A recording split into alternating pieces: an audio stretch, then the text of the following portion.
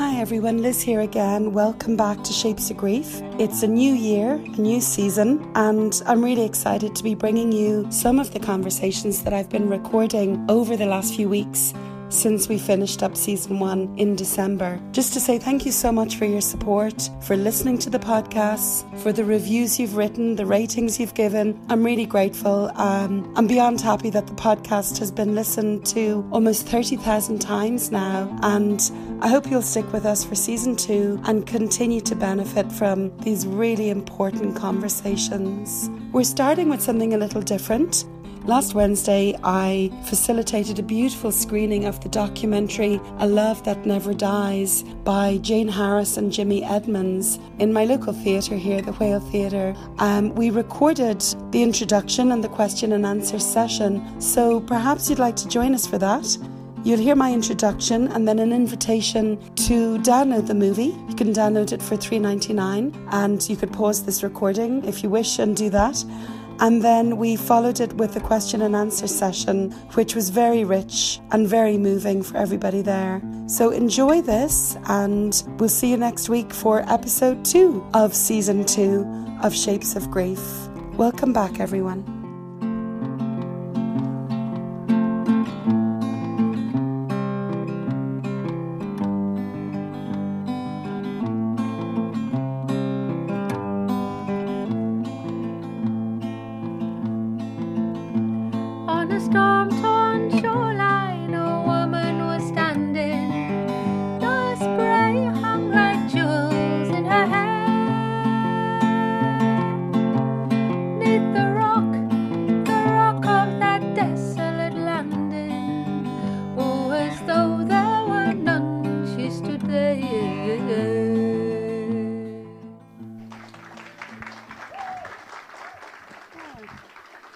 Good evening, everybody. You are so very welcome here tonight to this evening in the Whale Theatre. This is the first of several events that we hope to hold this year around the theme of grief. A couple of years ago, an elderly gentleman came into my practice here in Greystones. The woman that he had loved for over 50 years had died, and he was completely bereft. He came in and he looked at me imploringly and he said, "It's been 3 weeks and I still feel awful. What's wrong with me?" So I share this little anecdote because it really sums it up. How little we understand about grief until we are the ones experiencing grief. You'll have to excuse me reading from my notes. Is that okay? I didn't want to risk forgetting something. So tolerating even a day without our loved ones can feel impossible. And as I look around the theatre tonight, I realise there's very few faces here that I don't know. I know many of you. I know many of your stories of loss, of grief. I know the names of many of your loved ones who have died. I know how you have struggled and fought to work through your grief and find ways to navigate your grief, and how some of you are finding ways to move forward in your grief as well. We often associate grief with death, but grief is vast and multifaceted. Grief can manifest when we lose a job, when a relationship ends, if we get a difficult diagnosis, or someone we love dies, a child, a sibling, a partner, a friend, when we have a miscarriage, or when the much-wanted baby just isn't born. For some of us who have had multiple bereavements, sometimes it can feel that everybody we love has died. Sometimes our grief can be anticipated over months or years, where there's a chronic illness, or at other times it can just come out of nowhere in an instant and turn our world upside down into some weird alternative universe which simply does not belong to us. Grief presents us with this awful paradox of needing to accept a reality that we simply don't want to be true.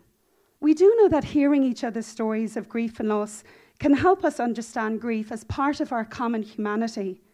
And that can help us to feel a little less isolated. Grief really is too enormous to bear alone. We need each other. So while this documentary features mainly parents who have lost a child, everybody here is welcome. Whatever way grief has shown up for you in your life, we are all bereaved or will be bereaved. And this is why I think we're here tonight, to make sense of grief, to talk about grief, to learn how to be a better support to ourselves and each other's as we're grieving. I started the podcast Shapes of Grief 12 months ago. I'd no idea would anybody listen, would anybody want to hear stories of grief and loss. And in 12 months, we've produced 38 episodes. Many of you are here tonight, actually. If you've been listening to the podcast, you might recognize some faces. And it's been played 30,000 times. So that says it all. We have such a need to hear each other's stories so that we don't feel so alone or so crazy in our grief. And this is global. I get messages from California, Canada, India, Australia, of people saying, thanks for putting it out there. I really need to hear this. It's getting me through. I'm not finished. That was Jimmy Edmonds. You'll meet him shortly. So, how do we remember our loved ones with love rather than pain? We know that while death ends a life, it does not end a relationship. So how do we move forward with our grief and continuing our bonds with our loved ones? We need to create communities where the words dying, death, and grief are not taboos, but they're a call to action to all around us in our friendships, our families, our work environments, and our communities to come out and bring kindness and vegetable lasagna in abundance. We can come to learn that grief and joy are not opposing forces. We can experience both, sometimes even simultaneously, and we may eventually reach a place where our grief, while rarely completely gone, could be manageable and could coexist with our ability to remember with love and to even feel moments of joy again. We need to build compassionate communities where grief can be expressed, heard, and held. Grief should unite us and not isolate us. So before we begin, before I introduce you to the filmmakers, I just want to thank a couple of people who are here tonight. Ross McParland, a wonderful man in our community who owns the Whale Theatre, who was very keen to provide this evening for anyone in the community who was grieving. Orla Keegan from the Irish Hospice Foundation. I did my master's in bereavement there a couple of years ago. Orla's carrying down the back there. And it's thanks to her knowledge and wisdom and integrity that I'm doing the work that I'm doing today. So big thanks to Orla. To all of you here who have dared to come, to engage with us and collaborate with us in opening up more conversations about grief and loss, and with each conversation, hopefully making the world a little softer and a little kinder for each other. And of course, the big gratitude tonight goes to Jane Harris and Jimmy Edmonds from the Good Grief Project. They have used their profound grief following the death of their beloved son, Josh, who died 9 years ago last week, and they've used their grief to support and nourish other bereaved people, giving us this beautiful documentary, and they've flown here from the UK today just to be with us tonight. They'll be around after the screening. We're going to have a question and answer session. I hope you'll all participate. And just like to hand you over now to Jane and Jimmy, who want to say a quick hello before we screen.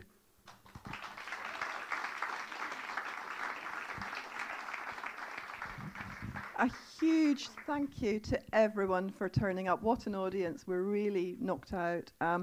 Liz kind of summed it up, but you know, grief needs to be honoured, and that's what we're here for, and grief comes in many forms. So thank you, and we look forward to the Q&A after the screening.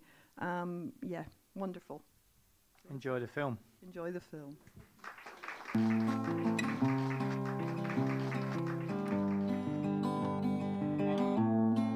So at this point of the evening, we screened the documentary A Love That Never Dies, made by Jane Harris and Jimmy Edmonds. You can watch this now yourselves if you wish. It's available on thegoodgriefproject.co.uk. You can watch it for $3.99, I think it costs. This really beautiful, moving documentary on parental grief that really encapsulates grief no matter how you are bereaved. So do take a look. And we follow the screening with a question and answer session, which we'll play for you now also.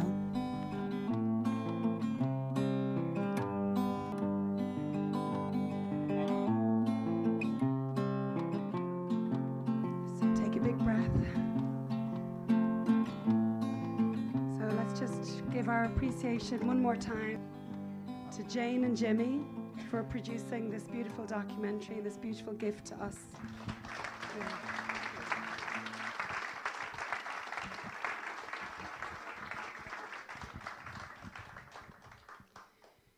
So the rest of the evening is unscripted, and this is where we're going to have a little questions and answers session. And it's your turn to ask any questions that you might have. Hi everyone, excuse this brief interruption. It's Liz here, and I wanted to tell you about my grief training program. If you are interested in becoming grief literate or grief trained, I've designed a comprehensive online program which you can do at your own pace in your own time. It's been designed primarily for healthcare providers, but we all have a right to grief training and education. So if you're interested, then it's for you too. Sign up today at shapesofgrief.com. Now, back to the podcast. Jane and Jimmy meet with bereaved people all the time, all around the world, and have a lot of wisdom to share. So if you have a question, nothing is too silly to ask. So, do raise your hand. We have a mic that will be going around the room, and we'd love to hear from you. So like I said, just make sure you're breathing. Sometimes when we're watching something so impactful like that, we forget to breathe. So feel your bums on the seats and your feet on the floor, and do take a breath and just check in with your body. Make sure that you're nice and relaxed. Okay? Oh yeah, Orla. I surprised. I didn't think I was going to say anything, but I just want to say a really beautiful film. I don't know what I expected, but it was really beautiful. And common humanity is what stands out. And the fact that you included all those other children as well as your own, I just thought that was beautiful. So, thank you.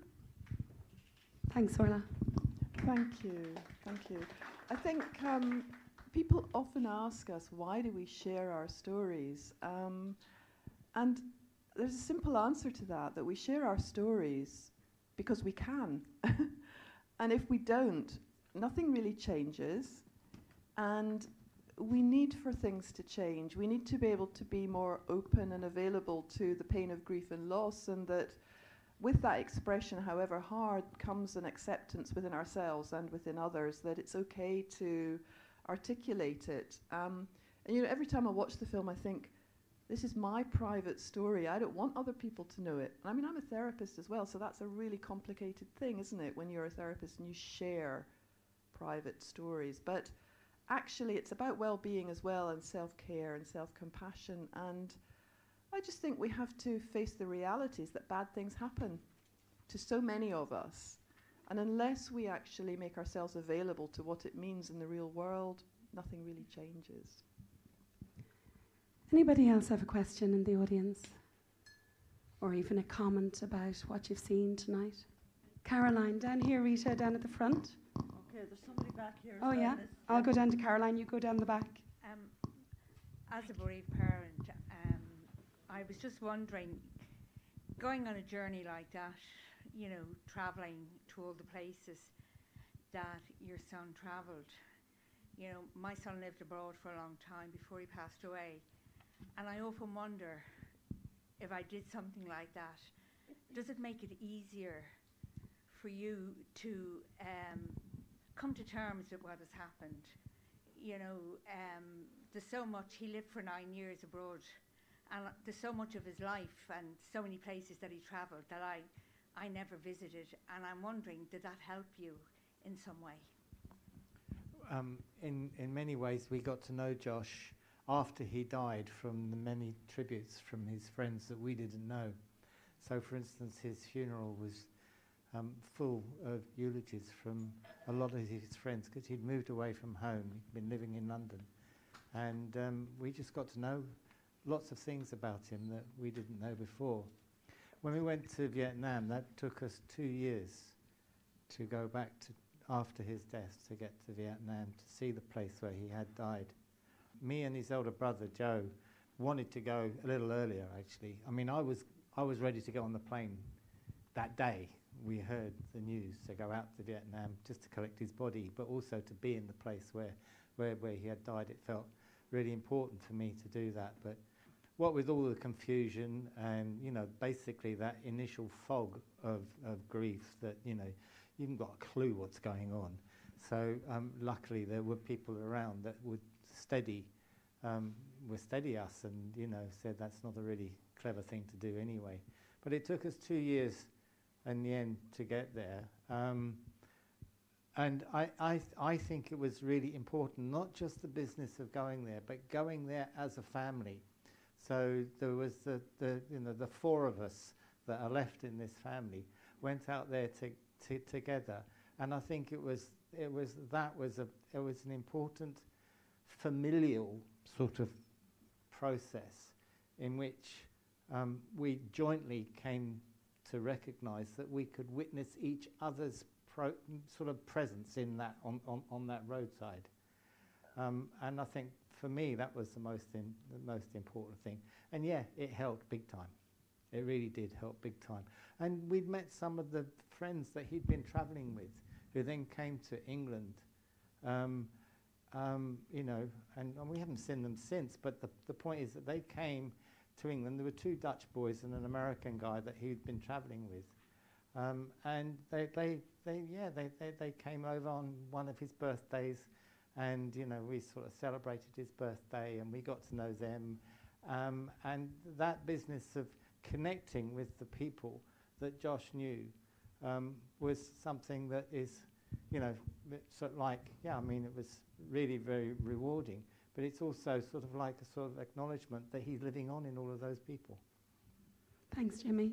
Just going to add to that, Liz, that you know what's right for one another person, and that everyone does it so differently. And I think the whole film and our whole process has been about recognizing that, you know, everyone, every family, every individual has their way of dealing with their grief, you know, and there's so many ways, but there's no right or wrong way. But it certainly did help us to, I suppose, say goodbye, because, you know, because Josh had died abroad, away from us, we had to find some way of saying goodbye, which isn't about closure, because as the film explains, you know, that's the dirty C word for us.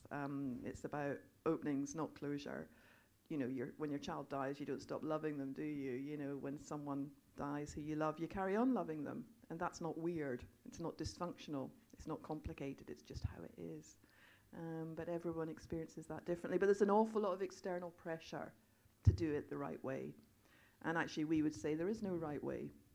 There's so many different ways. Thanks, Jane. Hi, thank you. I suppose the comment that I want to make is I'm a bereaved spouse, and 15 years later, what I experienced was loneliness. And so coming to something like this tonight and hearing somebody being able to tell their story makes a huge difference, because it's a really lonely place to arrive into. And I remember doing a TV or a radio interview once with somebody else who'd been bereaved at a similar age, and we both reached the same conclusion. It's like you've lost your community and you're looking for a new community that is meaningful again. So something like this, I think, thank you, because it does open up that community and create a forum. I think the word lonely is the right word, because the loneliness is just, it's very difficult to differentiate between lonely or anxious or pain when you're in the initial stages, and it's so profoundly agonizing. And to hear other people's stories, I think that brings us back to this idea that sharing stories changes attitudes. But, you know, it's not okay for us to be lonely in grief, is it? You know, because so many of us grieve, and so many of us are afraid of grieving in the wrong way. And there isn't really a wrong way or a right way. There's just a way of doing it that brings comfort. All our people that we interviewed seem to talk a lot about how do they fit in, how do they find a place to belong again. And actually, I think that's a double pressure on the bereaved. You know, people don't know what to say to them. They want them to be how they were before the death of their loved one. But of course, you're never the same as you were. You're different. And I think that's okay as well. But that's hard for our friends and families to accept. And with the best will in the world, you know, there's so many well-intentioned people. But I think we have to accept that we really need to deal with the discomfort that is grief and let people do it without trying to fix them. And then it's a less lonely place for the bereaved. Yeah, thanks for that comment. That's why I started the Shapes of Grief podcast. You know, sitting here in Greystones, meeting different bereaved people going through all sorts of grief and feeling that they were alone in it and that nobody gets it. And each person that would come in was feeling so alone and so isolated, and had lost their tribe and couldn't find anyone who would get it. You know, as Jane says in the movie, they'd just be getting the platitudes and people trying to silver line their experience. So there are a lot of people, you know, who do experience that isolation, and certainly projects like A Love That Never Dies and The Shapes of Grief and many other evenings that are on. The Irish Hospice Foundation run evenings on loss and grief, and it's so important to get out there, even though getting out there might be the last thing we want to do. But to get out there and realize we aren't alone is so important. And to hear someone else who's having the same crazy experience we are, or the same irrational thoughts, or the same loneliness. So great you're here tonight, listening to that. Any other questions at all? I know there's probably several and you're wondering, will I raise my hand or not? Yeah, Geraldine, is it? Hi, my question is, I'm just wondering if you'd like to share what it might be like, or your experience of everybody in the house, you know, grieving together, and that the journey, what that's like when everybody is perhaps can feel isolated, even, you know, even though you're together in your own grief space. So the question is, what is it like to grieve as a family? As a family, where you're conscious of your other son and daughter, you know. Well, I'll answer that as a mother. It's terribly hard, you know, because I couldn't stop feeling protective and worrying about the impact on my daughter and on my son and on Jimmy. And that means that you neglect your own grief. And I remember feeling a great sense of relief at times when I was alone. But I also realized over time that it was really important that I became more transparent about my grief, because otherwise I'm not modeling the reality of what my pain was like. I was being this heroic kind of person. You know, once again, we all do that differently. But I think there was a real closeness that developed because we looked to each other. We somehow managed to look to each other. And I think it's very easy to look away when there's a lot of pain, because it's too, like I say in the film, sometimes I would see Jimmy's pain and I didn't want to see it. Like our friends would look at us and they didn't want to see our pain. They want to see us getting on with our lives again. However, the truth is, the pain is real and the pain needs to be shared, and then you move forward. But it takes so much energy and it's exhausting.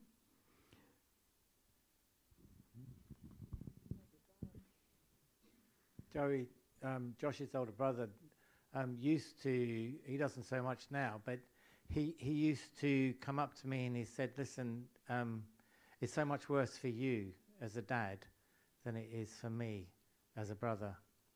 And I struggled with that. I struggled with the idea that other members of my family thought that, you know, somehow or other they'd got off lightly.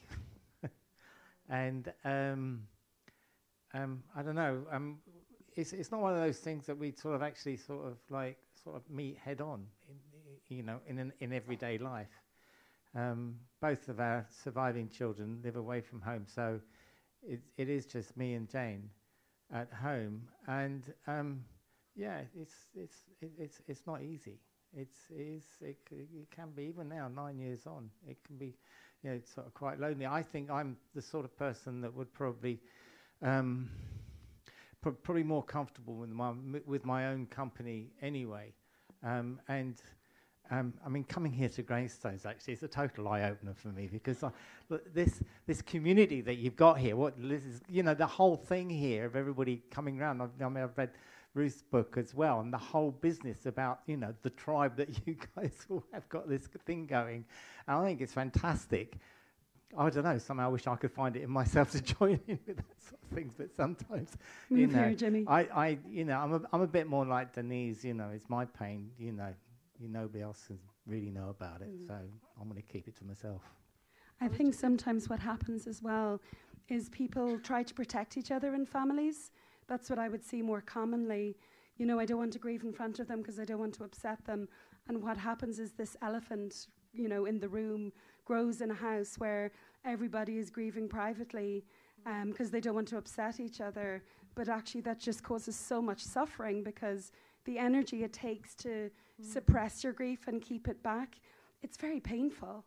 You know, whereas when you can find a way just to be honest with each other and allow yourselves that space to grieve together, it is so much easier, and you can be there to comfort each other rather than grieving in isolation. I think for siblings as well, you know, they're often the invisible mourners because they're trying so hard to be strong for their parents. So, you know, not only have they lost a brother or sister, but they've lost their parents. And they need to be allowed to be in pain, you know, because, and sometimes that involves, I think, going to see someone outside the family who's neutral, because they'll, you know, it's really hard to say to your child, you know, I'm fine, you're fine, we're all fine, but actually we're not, you know, and just seeking out that neutral space can be really liberating for them to be able to, I suppose, not protect us as their parents. Yeah, I'd like to concur with that notion that what we're doing is protecting one another. And, you know, because that's, you know, because we love one another, we care for each, and we don't want to see the other one in pain. Neither do we want to exhibit the sort of, you know, awkward, you know, that sort of deep grief. Because you don't want to burden the other person either, you know. And so it's a difficult dynamic to get round. Yeah. Thanks. No, I wonder if people have felt, you know, something around this idea that there's a sell-by date to grief, that your time's up. I mean, a number of my clients, you know, who say to me, well, my time's up. And I say, what do you mean? But they feel that they've had their time, and they've got to kind of put on the mask and go out there in the world and present as if it's done and dusted. And I wonder if people have any thoughts about that, because it's a huge pressure, I think. Yeah, down over here, Rita. Rita to Rita. Just coming with the mic there to you.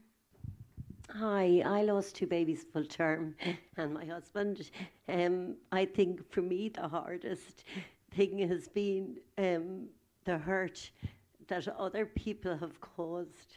I know maybe they haven't caused it deliberately, but it has added so much. Very close friends, very close family, people that I can't make a decision not to be with. Maybe I think if I could not be with them, I would make the decision not to be with them. But there are very close people that I cannot not be with, and I just wonder how you would offer advice on that. Okay, I'm so sorry, and I really get what you're saying about that, because I think that, you know, it's an added pressure. It's secondary grief, isn't it? It's a secondary loss. You know, those people who you want to be alongside you, who can't be alongside you. And I suppose what I've learned is that, I mean, in the 9 years since Josh died, that sometimes you do have to step away. I've stepped away from a lot of people. I'm not angry with them anymore. I'm sad. But I think that it only hurts me if I remain alongside them, because they can't do it. They're too afraid. They're not able to necessarily step up to the idea that this sort of thing happens. But the pain that you feel when you feel that isolation and that loneliness is excruciating, again, isn't it? And I suppose that's why we do what we do. That's why we run grief retreats, and that's why we make films, because so many people say what you say. So many people feel what you feel. You are so not alone. And so my advice is find the people who get it. Find the people that allow you to take your mask off and just be yourself. And just try and protect yourself, I suppose, from the well-intentioned people who can't do that. I'd like to just add to that as well. You've brought up about secondary loss there, Rita. You know, often when somebody dies or there's a separation or whatever grief there is, that's just one thing. But that one thing causes such a ripple effect. You know, it affects relationships within the family, as you said, Jane. You know, if a child dies, often the siblings lose their parents as well as their sibling, if the parents are grieving deeply and unavailable to the child. The list for your Christmas cards can shrink. The ripple effects of one loss are massive. and you can feel them over and over again in so many different ways. Any other questions or comments? Yeah. What's your name? Hi, Wayne. I think it was Jordan's parents were talking about statistically, couples can break up after the loss of a child. Just from your own experience and from those who you spoke to, can you comment a little more on why you think that is? Yeah, I'll hand you over to the therapist. Well, we're still together. The reason we present together is kind of to bust that myth. But of course, if a relationship's in trouble and a child dies, that relationship is going to be in crisis, isn't it? And all relationships, regardless, take work. It doesn't sound very romantic, does it? But, I think to be in a relationship does take work. And when you're traumatized in a relationship, communication can shut down. And I think that for us, certainly, we've heard a lot of people say that, one woman told us she went to her GP after her child had died, and the GP said, well, you're not going to stay together. If your child dies, you'll split up, and that's really alarming. That's an added pressure, isn't it? Without any kind of sense of, look, let's just think about this. Let's unpick it. Let's think about where you're at in your relationship. What did you need before this happened? What do you need now? And I think that by opening those conversations, it's really productive and constructive. I think that family in particular is very complex, isn't it? Because it's about blame and guilt. And it's a really tough story, but they were totally committed to trying to work it out. But you could read it in their faces. It was going to be hard work. I mean, I think that anything I can add to that really is, and it's a truism, isn't it, that grief changes you. It changes you fundamentally. And I mean, if it's a really, traumatic loss, but at the same time, it's going to change your relationships. So I'm thinking back to the time when Josh was born, and that changed our relationship. Mine and Jane's relationship changed at the moment when we started a family. We became members of a family. So inevitably, that relationship is also going to change when we lose a member of that family. I don't know. I've got no answers to that, but that's just an observation that because we are always in relationship, that however much we feel changed or other people see us as being changed, it's those relationships that have changed. And I think if we concentrate on how it is that we are behaving, relating, and speaking and loving one another, and how that can change because of circumstance, then I don't know therapists, but I think that we might be on a better chance of sorting stuff out if we see ourselves as being in relationship rather than individual people that have, somehow or other had a whole load of life shit thrown at them. Yeah, I think that's right. And it is hard work, but we have, whenever possible, always done the Q&As as a couple, because I do really believe that couples are under so much pressure. People believe this, that relationships are doomed, but so many people say that their relationships are deeply strengthened, as they find their way through the trauma and as they learn to trust again. Because if you think about it, when something like this happens, you lose your belief in the world. This isn't supposed to happen. It's back to front. Your child is not supposed to die before you. So you're fundamentally floored. And with that goes your belief systems out the window.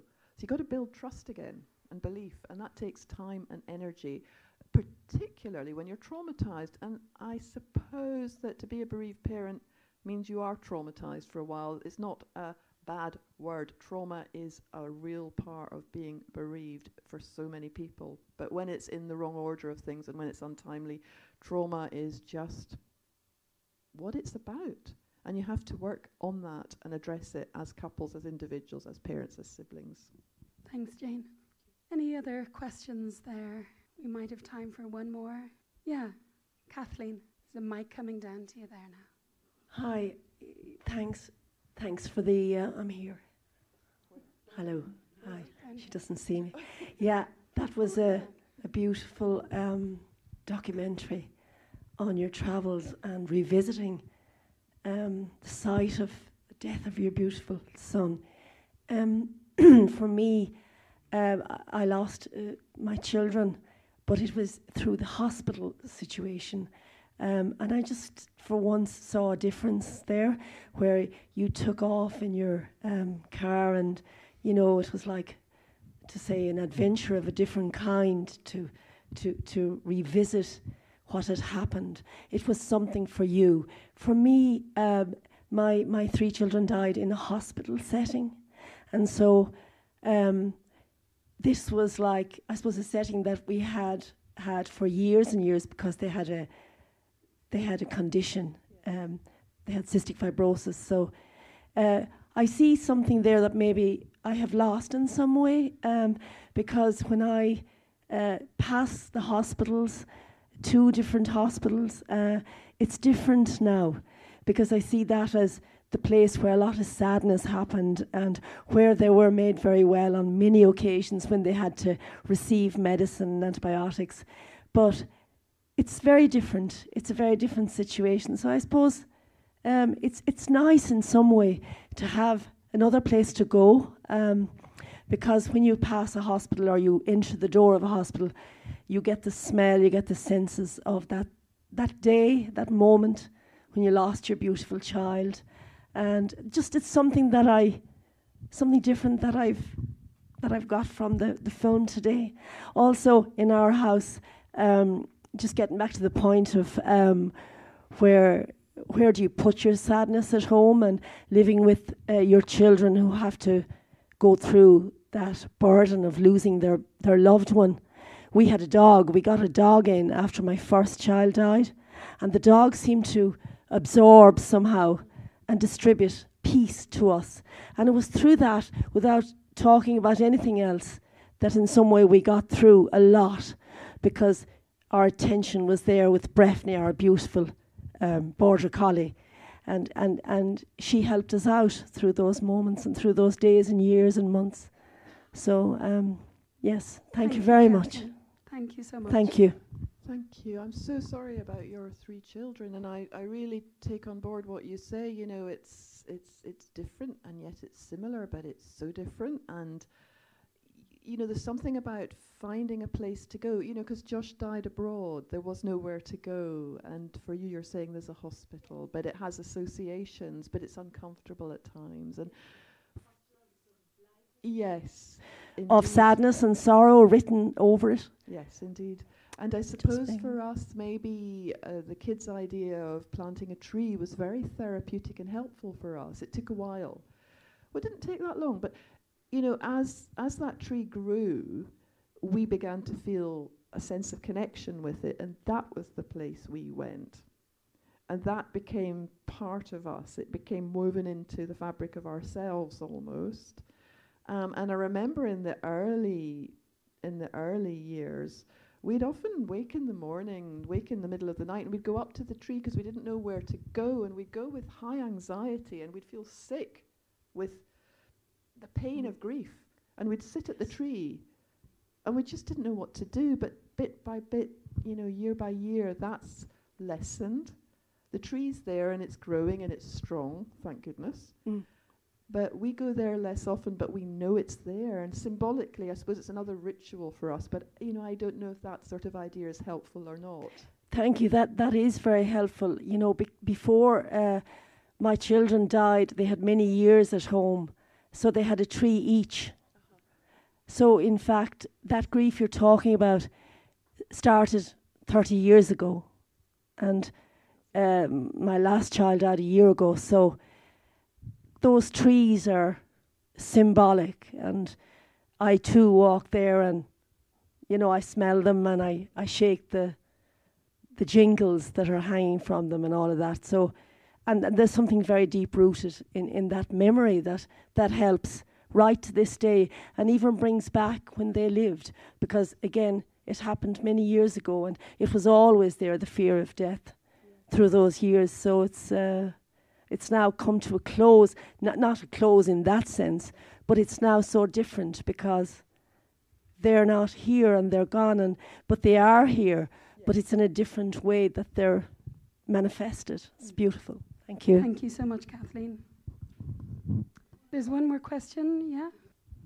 Well, actually, Jane, you've already kind of answered it in your last response. I was just really interested in what your thoughts are about death and ritual. And you've created a really beautiful film. And I'm just really interested in the relationship between creativity and grief, and how, if a family can't speak to one another, how a ritual or making something beautiful can be a way, a kind of a voice through the grief. Definitely. You've got to fill the void in some way. And because we all know that, you know, this stuff has changed us fundamentally. I'm imagining that most people in this room are bereaved in one way or another, and I know some very, very fine examples of the way in which, you know, people have created new things out of this devastation. And I don't know that there's another way of actually sort of surviving this stuff, frankly. And, you know, whether or not it's planting trees or, you know, or writing books or making films or whatever it is, photographs, paintings, weavings, whatever, you know, this is something for us, you know, to do. Well, from my point of view, I do it for me. I don't necessarily do it for other people to enjoy. If other people enjoy it, that's fine, that's great. But frankly, I'm doing this for me to fill that void where Josh is no longer here. And you know, what I would say about the grief retreats that we run, which are residential, there's something about gathering together, but we notice that when people arrive and they're active and creative grief retreats, they tend to say, I'm not staying. It's a mistake. I shouldn't be here. I'm going home. And we say, that's fine. And people do stay, but they don't believe it's possible, for example, to make a new photograph out of an old photograph. It's all about continuing bonds. You know, it takes confidence. It takes belief in yourself to do that. Continuing bonds is such a challenge, but yet it's fundamental to everything, it seems, that we do. And the grief retreats seem to be a safe space for people to come and learn that. And they prove to themselves that something that they thought was impossible, I mean, even to just stay for the weekend or even for an hour is a big enough challenge when you're so traumatized and alone. And out of that, there's so much laughter and often dancing. You know, it's strange what happens on a grief retreat. You know, we've been amazed at how people have responded and what they've created. And the most important point about this is they have been amazed at what they've created. Something new that they take away and that they can actually hold. And that is the sort of symbol of this idea of the continuing bond that you internalize. And it becomes, again, woven into the fabric of yourself. And with that, the edges get less jagged with the passing of time. And yes, you know, 9 years on, it's still excruciating, sometimes at Christmas for me, or on the anniversary of Josh's death, which was, you know, the beginning of this week. I thought, I am so down. I feel so low. 9 years, come on, Jane. But then I reminded myself, just go with it. And I feel stronger again. But when you're in the midst of it, you have to hang on to the belief that you can survive. And I think creativity and doing and being active for us is what has helped. So we're going to be wrapping up very shortly. Is there anybody who is sitting on a question that's going to regret it if they walk out of here without saying it this evening? Anyone who'd like to make a comment or ask a question? Yeah, Ruth, down the back there. Rita, thanks.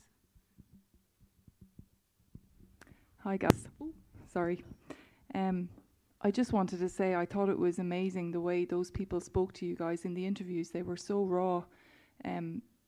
It's a rare thing to see people speak that in that raw way in a documentary. And obviously it was because they were speaking to you guys and you were, you know, they were relating to your grief. But the bits that made me laugh and I could relate to were when they swore. You know, it was just the language was so raw.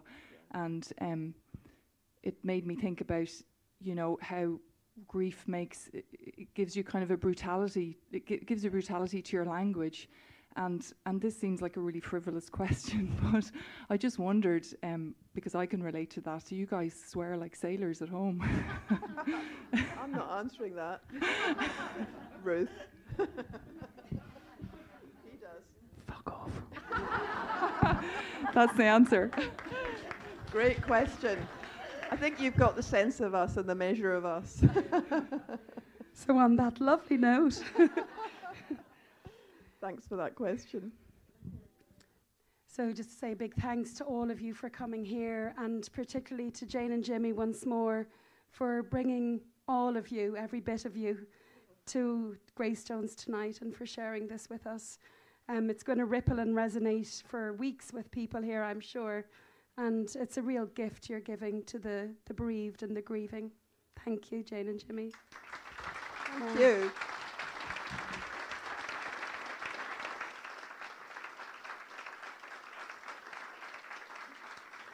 So just a couple of words, shapesofgrief.com. It's a podcast with, I've done an interview with Jane here. If anyone would like to listen to that, episode 9 on parental bereavement.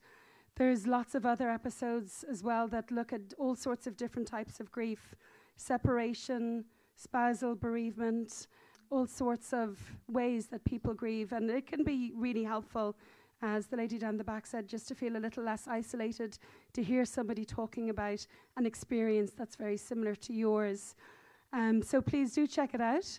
Also, the Good Grief Project in the UK, as Jane said, they run events, they run bereavement weekends, bereavement retreats for parents who have lost a child. And, you know, fly over, go meet Jane and Jimmy again. Their next retreat is booked out, but there's one coming up, I think, in September, which still has places left. So big thanks again to Ross here for facilitating us tonight. It's been a very moving evening. I'm sure you'll all agree with that. And I hope that, you know, the main thing that you will leave here with tonight is a sense of hope. And, you know, while the grief was palpable in the movie, the love was stronger, like such a sense of love. So go out there and care for the people who are in your lives and enjoy your life, because it's short and none of us know what's around the corner. Go out and live it. You know, make amends where you have to. Enjoy, love, eat, play. Don't take yourself for granted. Don't take each other for granted. Yeah, I hope that you'll take something really positive with you from this evening. And could we just say something? We just say a huge thank you. What an amazing audience. I mean, really, really lovely. The atmosphere has been incredible, and people are just so available to, I think, opening up to this. And it takes courage, but it's really about love. It's not about death. So thank you to every one of you. Thank you. And thanks to Liz and to the Whale Theatre, which is blooming brilliant. Thank you, Liz. Safe home, everybody. Thank you so much for listening to this episode of Shapes of Grief. This podcast is not a substitute for professional medical or psychological advice, and if your grief is making you unwell, please do go to your healthcare provider. Grief is a normal part of being human. You're not alone. Once again, please do consider becoming a patron of Shapes of Grief on patreon.com. This is a listener-supported podcast, and we rely on your support to keep us going. The music was written by Silly Wizard and performed by Sue Hart and Martin Craddock, especially for the Shapes of Grief podcast.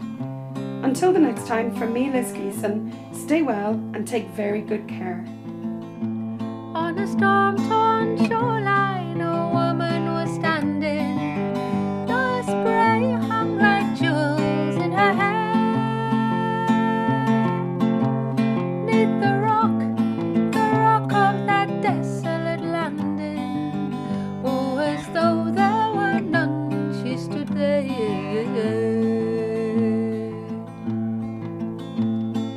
She has come down to condemn the wild ocean for the murderous loss of her man.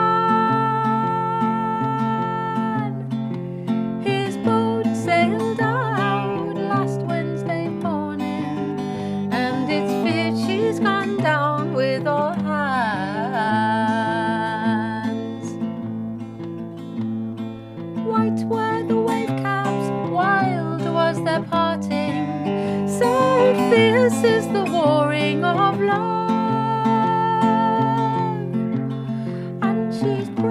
to the goal.